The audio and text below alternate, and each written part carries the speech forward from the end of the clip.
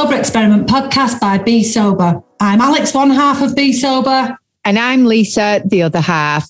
We're dead proud to be working with IPHM this season and can't wait to tell you all about them and their services. The IPHM is a worldwide accreditation board with a difference. Their passion lies in helping people live the life they love, as well as giving the public the reassurance they need to know they'll be in safe hands.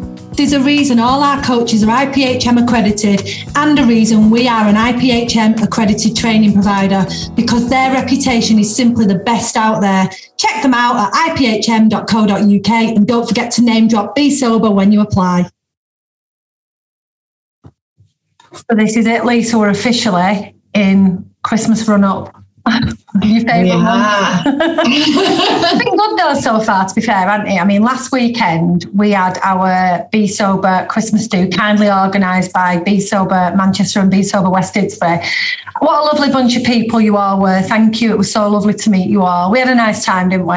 It was so lovely. I love stuff like that, especially being able to celebrate Be Sober at Christmas in Manchester. Sober. I know, I'm sober. And with our other halves. I know, yeah. We're also sober by the way. I know, I imagine that, because other halves actually aren't allowed to go to Be Sober events unless they're sober. Yeah, so they didn't want to miss out, that was it. They just said, well, I was sick of missing out on your events for going sober. I completely made that up, but it sounded good. If you do want to know more about our events, check them out on our website under What's On. There's quite a lot coming up in the new year, and support us ever. So that should be good. Anyway, come on, tell us about today's guest, because we ain't got loads of time to twaffle. Oh, I know. I love twaffling with you, though. I love twaffling, especially when it's the first one that we've recorded of the day, because there's like loads to catch up on.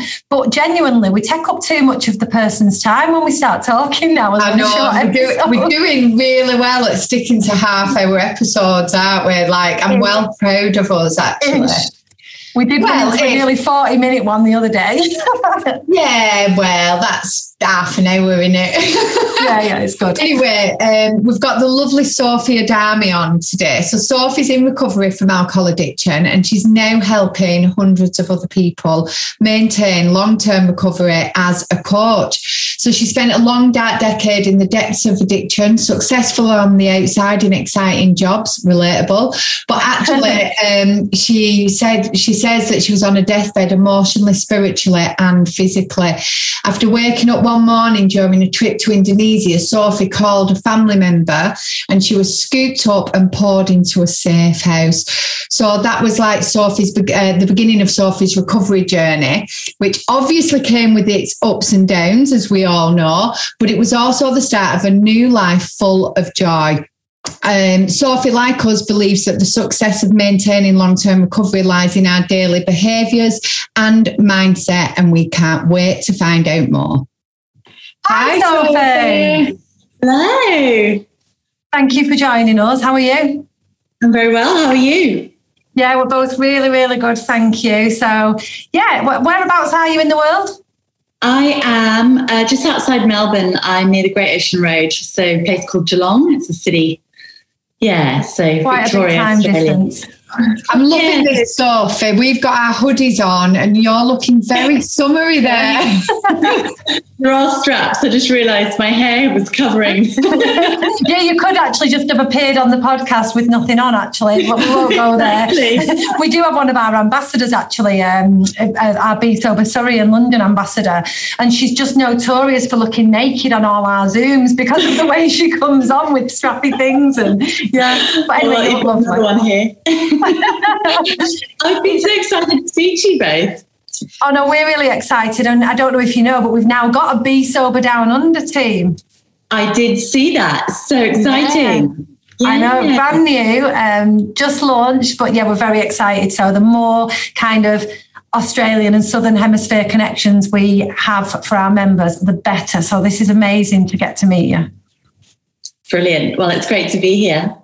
Well, we're going to dig straight in, if you don't mind, Sophie. We've just had a little bit of a chat in our bio, actually, and we know how much you really, really love sharing your story. What Oh, I'm so sorry. I was just saying to Alex before, I'm not very well today and I'm trying to pretend I am, right? Oh, okay. She always tries to pretend she is, and I can tell she isn't because she's just not there at all. I know, I'm so sorry. But yeah, so at the beginning, you spoke about being really successful to everybody looking in, but actually feeling like you're on your deathbed emotionally, spiritually and physically. Could you give us a bit of an insight into what was going on for you there and how your journey into recovery started? Yeah, absolutely. So drinking was part of my life from a fairly early sort of teenage time. So I'd actually grown up in Switzerland until I was about 11 or so, and then moved over to the UK. And when I got to secondary school, as you two might also know, it's fairly cultural in the UK to get stuck in pretty early. And it was always loads of fun. And, it really ended up being the sort of centerpiece of the social butterflies that we were, as we were growing up. We centered everything around it. And then I also started working in a pub fairly early on, on the restaurant sort of pubby side, but very much encased in other people drinking and that sort of stuff. So when I got to uni, because my friends were a little bit older than me, when I got to uni, I was very much already, ready for that kind of lifestyle of going out, and it was already the lifestyle really. So it just carried on there. After uni, I actually decided to go back into the restaurant industry because I loved food. I was a real foodie, and got back into it. And it was there where it started getting a bit sticky. So the hours were very long. It was a good sort of 90-hour week or something that we were doing, running this really beautiful restaurant. And it became the norm, to finish work and then have a few drinks. And then over time, people buy you drinks during a shift and you're tired, you want to relax, or I did at the time anyway. So that was a really great release. When it started becoming a bit of a problem was when, we would have these heavy nights after work and then we'd feel rubbish in the morning. So the drinking would creep in the day. It might be lunchtime where we'd say, we just have half a beer or something. But then that got earlier and earlier to the point of, it becoming the norm to start the day with a Bloody Mary or something just to kick off and feel a bit normal. The tricky thing with starting early is the topping up throughout the day continues. So it becomes a very habitual to do it throughout the day.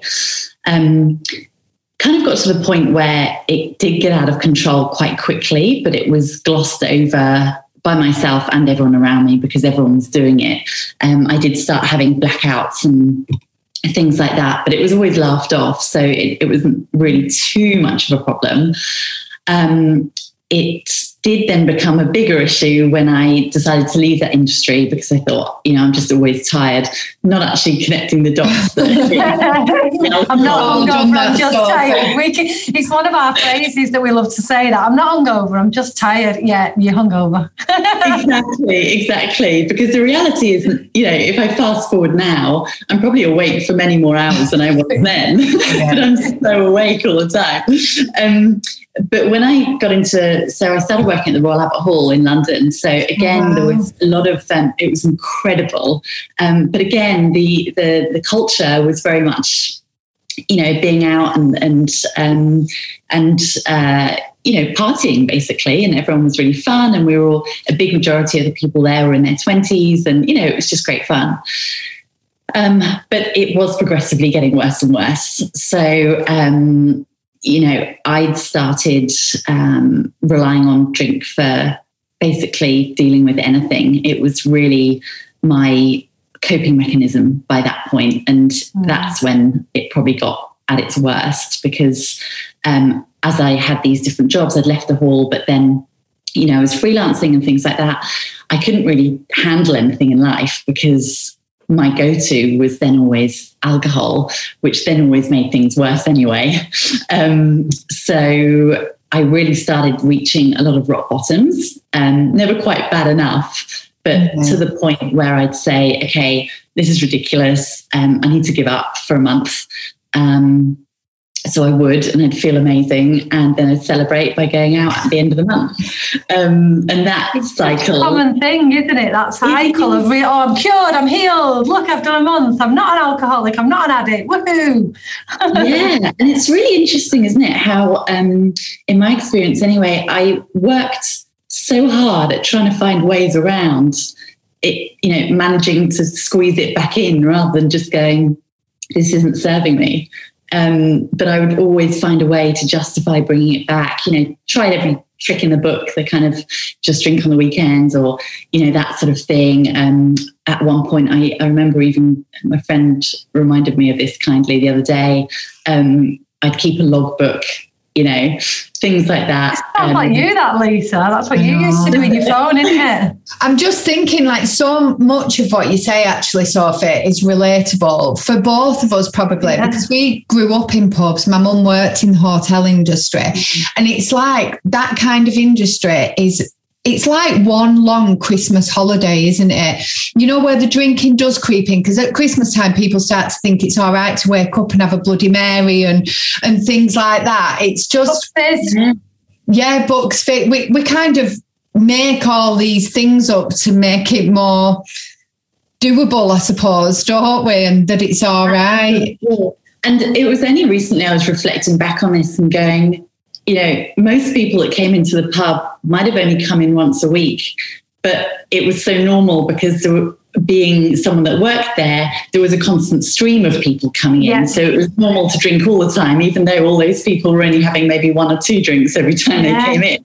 That's a really good point, actually. That is a really good point. When you get kind of the weekly drinkers, they're only seeing you once a week, but you're there doing the same with different people every day. And they don't see that. Yeah. When we had the pub, my stepdad used to say, like on a Monday, he would literally, looking back, it's so sad actually, but he would beg us not to shout him down. He'd be like, please, if anybody comes in and says, I need to speak to Terry, just please tell them that I'm not here because I can't have it. I just want one night. And because people used to come in the pub and think it was the landlord, they wanted to buy him a drink, they felt like they were doing a good thing and socialising with him, but it exhausted him because for that reason. It's just, honestly, your story's so relatable. And I just want to add this in, right? But when you worked at the Royal Albert Hall, I knew you were going to do. I was going to ask you about that.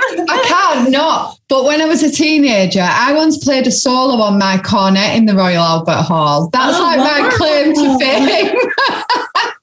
I can't even blow in one now. I can't even make a noise in one now. But apparently I was pretty good when I was a teenager until I found booze. What a place to go and do that. Amazing memory. I know. Well, yeah, it was. But I did actually, not long after that, I left the band and spent the rest of my teenage years drinking. In fact, my cornet got smashed up at a party where me and all my friends had got drunk at, and I had to miss a band job the day after. So you just brought that memory back. I thought you were going to say it had been filled up so you could do a yard of ale out of that. Oh God, no. Oh God. But so you're like us in many ways, we think, because obviously the relatable story, but also your impression about mindset and saying it's really important in staying sober. And in your bio that you sent, you talk about compassion, forgiveness, and releasing shame. Can you give us a bit of like top tips of what you would say to somebody who might be stopping drinking or have just stopped drinking, they're riddled with guilt and shame about their past? Oh gosh, it's so hard because if I take myself back there, often so many things don't work at that time because we're so deep in all of that stuff, so it's very difficult to kind of climb out and actually see, the wood for the trees because it feels so strong, doesn't it? That shame, that guilt and all of that sort of stuff. It's what I've based my whole coaching practice around, actually, the wolf you feed. I don't know if you are familiar with the parable that's based on. Oh, no. Go on, tell us, our listeners anyway. Actually, I'll read it to you because I've got it here so I don't get it wrong. So an old Cherokee is teaching his grandson about life. A fight is going on inside me, he said to the boy. It's a terrible fight, and it's between two wolves. One is evil. He is anger, envy, sorrow, regret, greed, arrogance, self-pity, guilt, resentment, inferiority, lies, false pride, superiority, and ego. He continued, the other is good. He is joy, peace, love, hope, serenity, humility, kindness, benevolence, empathy, generosity, truth, compassion, and faith. The same fight is going on inside you and inside every other person too. The grandson thought about it for a minute and then asked his grandfather, which wolf will win? The old Cherokee simply replied, the one you feed. We'll get back to our chat shortly, but first let us tell you a little bit more about our friends at IPHM. So IPHM is a worldwide accreditation board with a bit of a difference. They pride themselves in the personal service, and it's proper humans in the office checking through the applications. They genuinely know how hard you've worked to start your own business, and they'll be there for you every step of the way. Their passion lies in helping people live the life they love, as well as giving the public the reassurance they need to know they'll be in safe hands. So if you want to stand out from the rest and become part of a worldwide recognised organisation, then choose IPHM for confidence and trust. There's a reason all our coaches are IPHM accredited, and a reason we're an IPHM accredited training provider, because their reputation is simply the best out there. Check them out at iphm.co.uk, and don't forget to name drop Be Sober when you apply. I have actually heard that before. I heard it. Said it, Sophie. Yeah, I love it. Really love it. And it's true. Because funnily enough, Lisa and I were having a chat yesterday. Sorry, I know I've interrupted your answer now. But Lisa and I were having a chat yesterday, and we were talking about this. And if you go into typical recovery, let's say, and you call it recovery, and you're poor me, I can't drink, it's not fair, life's not fair. That's how you're going to feel all the way through your sobriety, and you're just going to be miserable and in an existence. But if you go, you know what, this is an opportunity for me to start again, to have a happier life, to be able to cope with my crap, to be able to start a new career. If you go into it with that attitude, that just grows and grows. And I know Lisa could be accused of, I don't think she is, but could be. She's so positive. This means I am clearly by somebody. It's not me though. I'm not sure. But we have had a chat, and we have said this before, because she's genuinely so positive. And you've got this new thing of toxic positivity, but that's just how Lisa is. She feels so positive and grateful about everything that's what she gets. She gets happiness, she gets joy. It's not for Lisa, it's not papering over a load of stuff. She just looks for the best in things. I think I'm right there, Annalise. You are, yeah. I find it really hard, and because people do talk about toxic positivity quite a lot, and I've had to sit there and think, oh shit, am I that? Do I do that? And then I found myself thinking, oh, maybe I do, because I am grateful for everything, and I am happy for all these things. So then when I kind of look back, everybody, I believe, has shit happen to them. And I don't believe my shit is any worse than anybody else's shit. But for me, stopping drinking made everything better. It helped me deal with so many different things that were going on in my life. But I'm definitely not one to go back into past trauma and to past things. I'm happy to kind of go, yeah, that happened. And you know what? And maybe maybe that is toxic. I don't know, but I'm all right. I feel all right. Yeah. And that's, sorry. No, go on. I was just about to say, that really makes me think of, that's such a great tool that you have. Unfortunately, a lot of people don't have that come to them naturally, especially if they've been in the depths of an addiction. And sorry, it's taken me a while to come back and actually answer the question about tips and things like that. But so what we can do is actually, coming back to the wolf, is actually nurture that good wolf.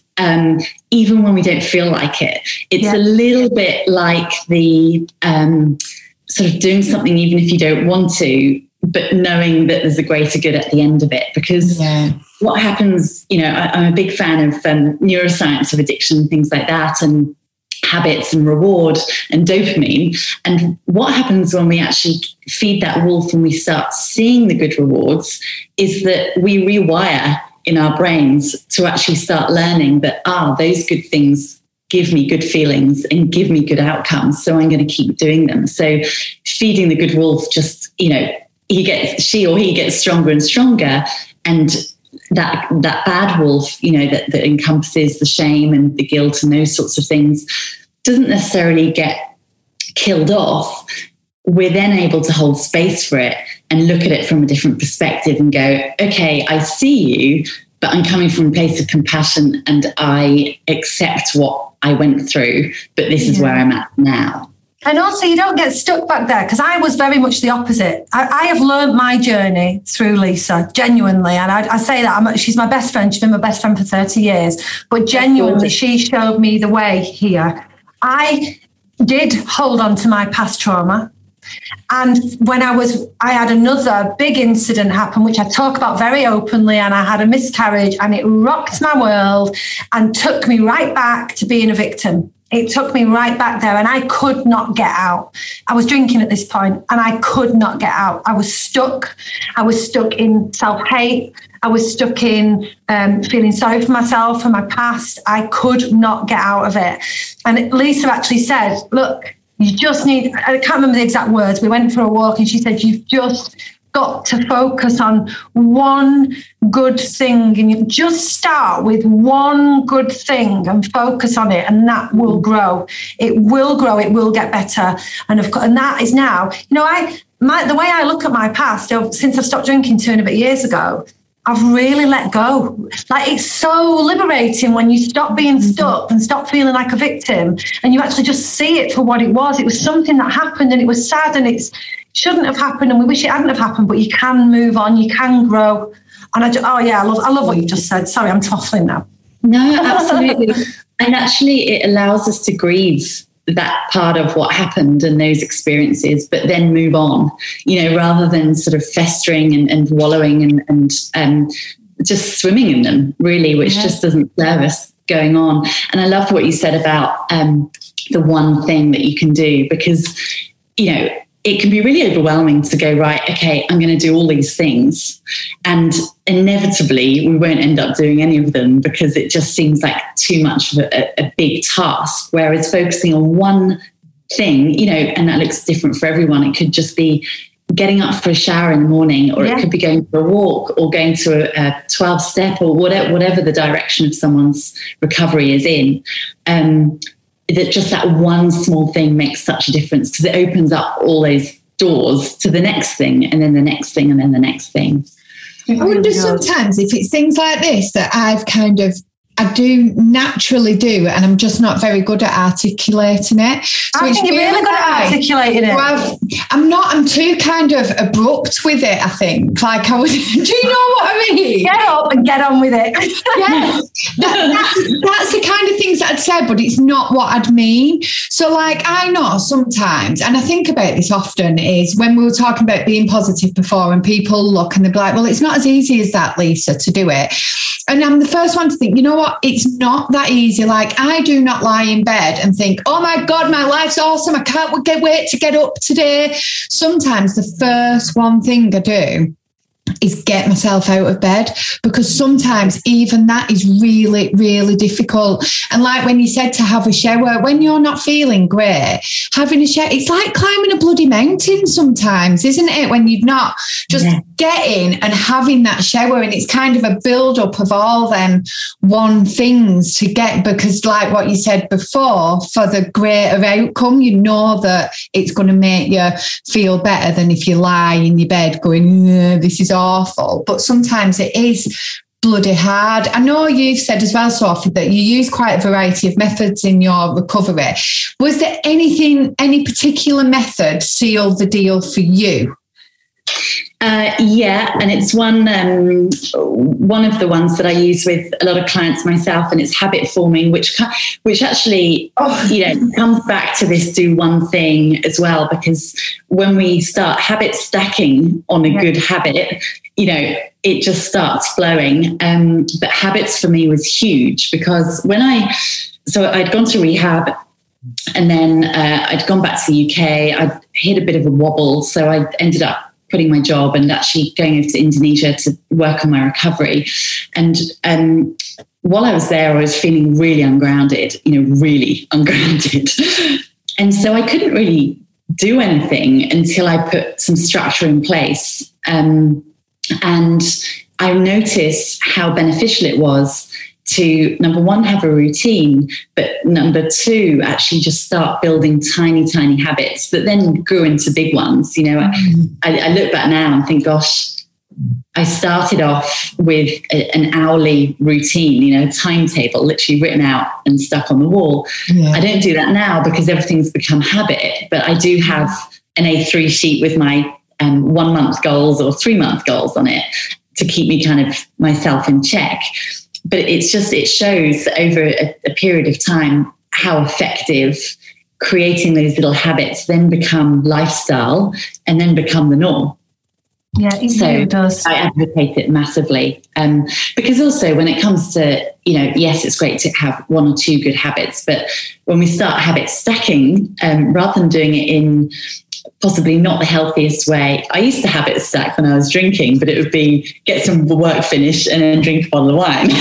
Whereas then have some shots. yeah, exactly. And then, start linking sort of that success with a celebration. Whereas now it's stacking a healthy habit on top of another healthy habit, and just trying to look at the day and say, how can I make this day a tiny bit better? Every time. Really little things, can't it? Like when I first started, at least when I went through a phase of doing the miracle morning and getting up at 5 o'clock, I don't know what happened there. We've kind of reduced that down to 6 a.m. ourselves. Yeah, we did, but because we was getting up at 5 o'clock and going to bed about 1. Yeah, that didn't really work. Crucial. It didn't really work. But we do have kind of a structure to our day, and both of us are up by 6 and we're exercising and so on. And when I think back to that, of course, it didn't start 5 days a week out of bed at 6 a.m, going down into the home gym and working out. Of course, it didn't start like that. And if you want to drink like more water, it's that thing, isn't it? Well, if I remember that I'm going to drink 1 glass of water after I've brushed my teeth or before I've brushed my teeth, that habit's already there. You're already doing it. So just tagging that one on and it becomes your norm. And it's so easy now. My morning, as I'm sure yours, it just runs without thought. Yeah, exactly. And it's a little bit like, some people might try this, but not many people would book a marathon and then just run the marathon. You might start with a 5K walk. There's always one. But, it's progressive, and it's the same with habits and good lifestyles as well, because if we say, right, I'm going to wake up every morning at 5 and do a miracle morning and then, go to dance and then do this and then go to work and then do all of these, roller disco and all that sort of stuff, we probably won't do any of it. Whereas if it's just done bite-sized, in bite-sized chunks, it just becomes more sticky and we're more likely to do it again the next day. Yeah. Can I just say, honestly, this conversation will be so helpful to people, because I think it's the practical tips that often lack when we chat to people, and giving people real things that they can do to work on themselves. I think they will be really interested. Before I ask you our last question, can you just tell people where they can find you? Because I really genuinely think people will be interested in learning a little bit more about habit stacking and the way that you've gone through recovery. Yeah, of course. So my website is thewolfyouFeed.com, and I'm on Instagram, _wolfyouFeed. So I often post about things like that, habit stacking or routine, or how to do, sort of how-to things or different techniques and things like that. When you chose the name, were you like really chuffed for yourself? Because it's well good, isn't it? I was really happy with it, yeah. I get it. I really get it. I bet you was like, boom, that is I've got that Instagram handle. We'll put those links in. Yeah, thank you. And it was, I really liked it because I love a story. So I coach, and I'm also a brand strategist at a studio in Australia as well. And so I'm really into branding and things like that. And I love storytelling in brands. So I really liked the fact that there was something attached to the name. But also from a personal perspective, it keeps me in check as well, because if I'm forgetting something or forgetting myself in something, I always come back to it as well. So it's helpful for my own recovery. I like that. You can always ask that question, can't you? Like, which wolf am I feeding right now? In any given moment, you can be asking that question, which can really keep you in check, like you say. Absolutely. And in any situation, I mean, I relate it strongly to recovery, but it's actually, in any sort of life circumstance. Yeah. I love it. I'm like really, really chuffed that you've got it. I really like it. I'm going to be thinking about that all day. And I think because I said I've not felt great today, or not very well, even now I'm thinking, right, which wolf will... Oh, can I just tell you how hard work this is going to be for me, Sophie, because she's not going to accept defeat when she's ill now, right? She's going to be saying, no, I'm feeding the wellness wolf. I'm going to accept it. Honestly, it's been an amazing conversation. I just want you to answer one last thing for us. So our motto at Be Sober is be kind, be brave, be sober. Oh, we ask it in different ways. Which do you most relate to out of those three right now? And you can have all three as long as you tell us why. I mean, it's got to be all three. It's the hat trick, isn't it, really? So it's be kind. That was the first one, wasn't it? Yeah. So, I mean, that, for me goes straight back to feeding the good wolf. Be kind to others and be kind to yourself. Be brave is, in recovery, we need courage. It's what starts us off on this journey and actually what carries us through. And be sober, well, it's the best thing that any of us could ever do. So that one's got to be in there as well. Oh, thank you so much for being our guest. It's been an absolute joy to speak to you. We've really, really enjoyed it. And thanks for coming on, Sophie.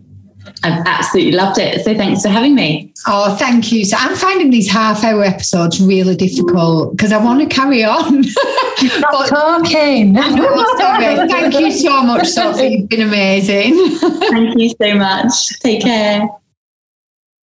A big thank you to IPHM for sponsoring this episode. They're a worldwide accreditation board with a difference. And if you're working in the holistic or coaching industry, remember to check them out. Visit the website at iphm.co.uk and don't forget to name drop Be Sober when you apply. And if you want to find out more about the work we do, or you want to join our amazing community here at Be Sober, you can find out more about us on our website, besoberofficial.com. And until next time, be brave, be kind, and be sober.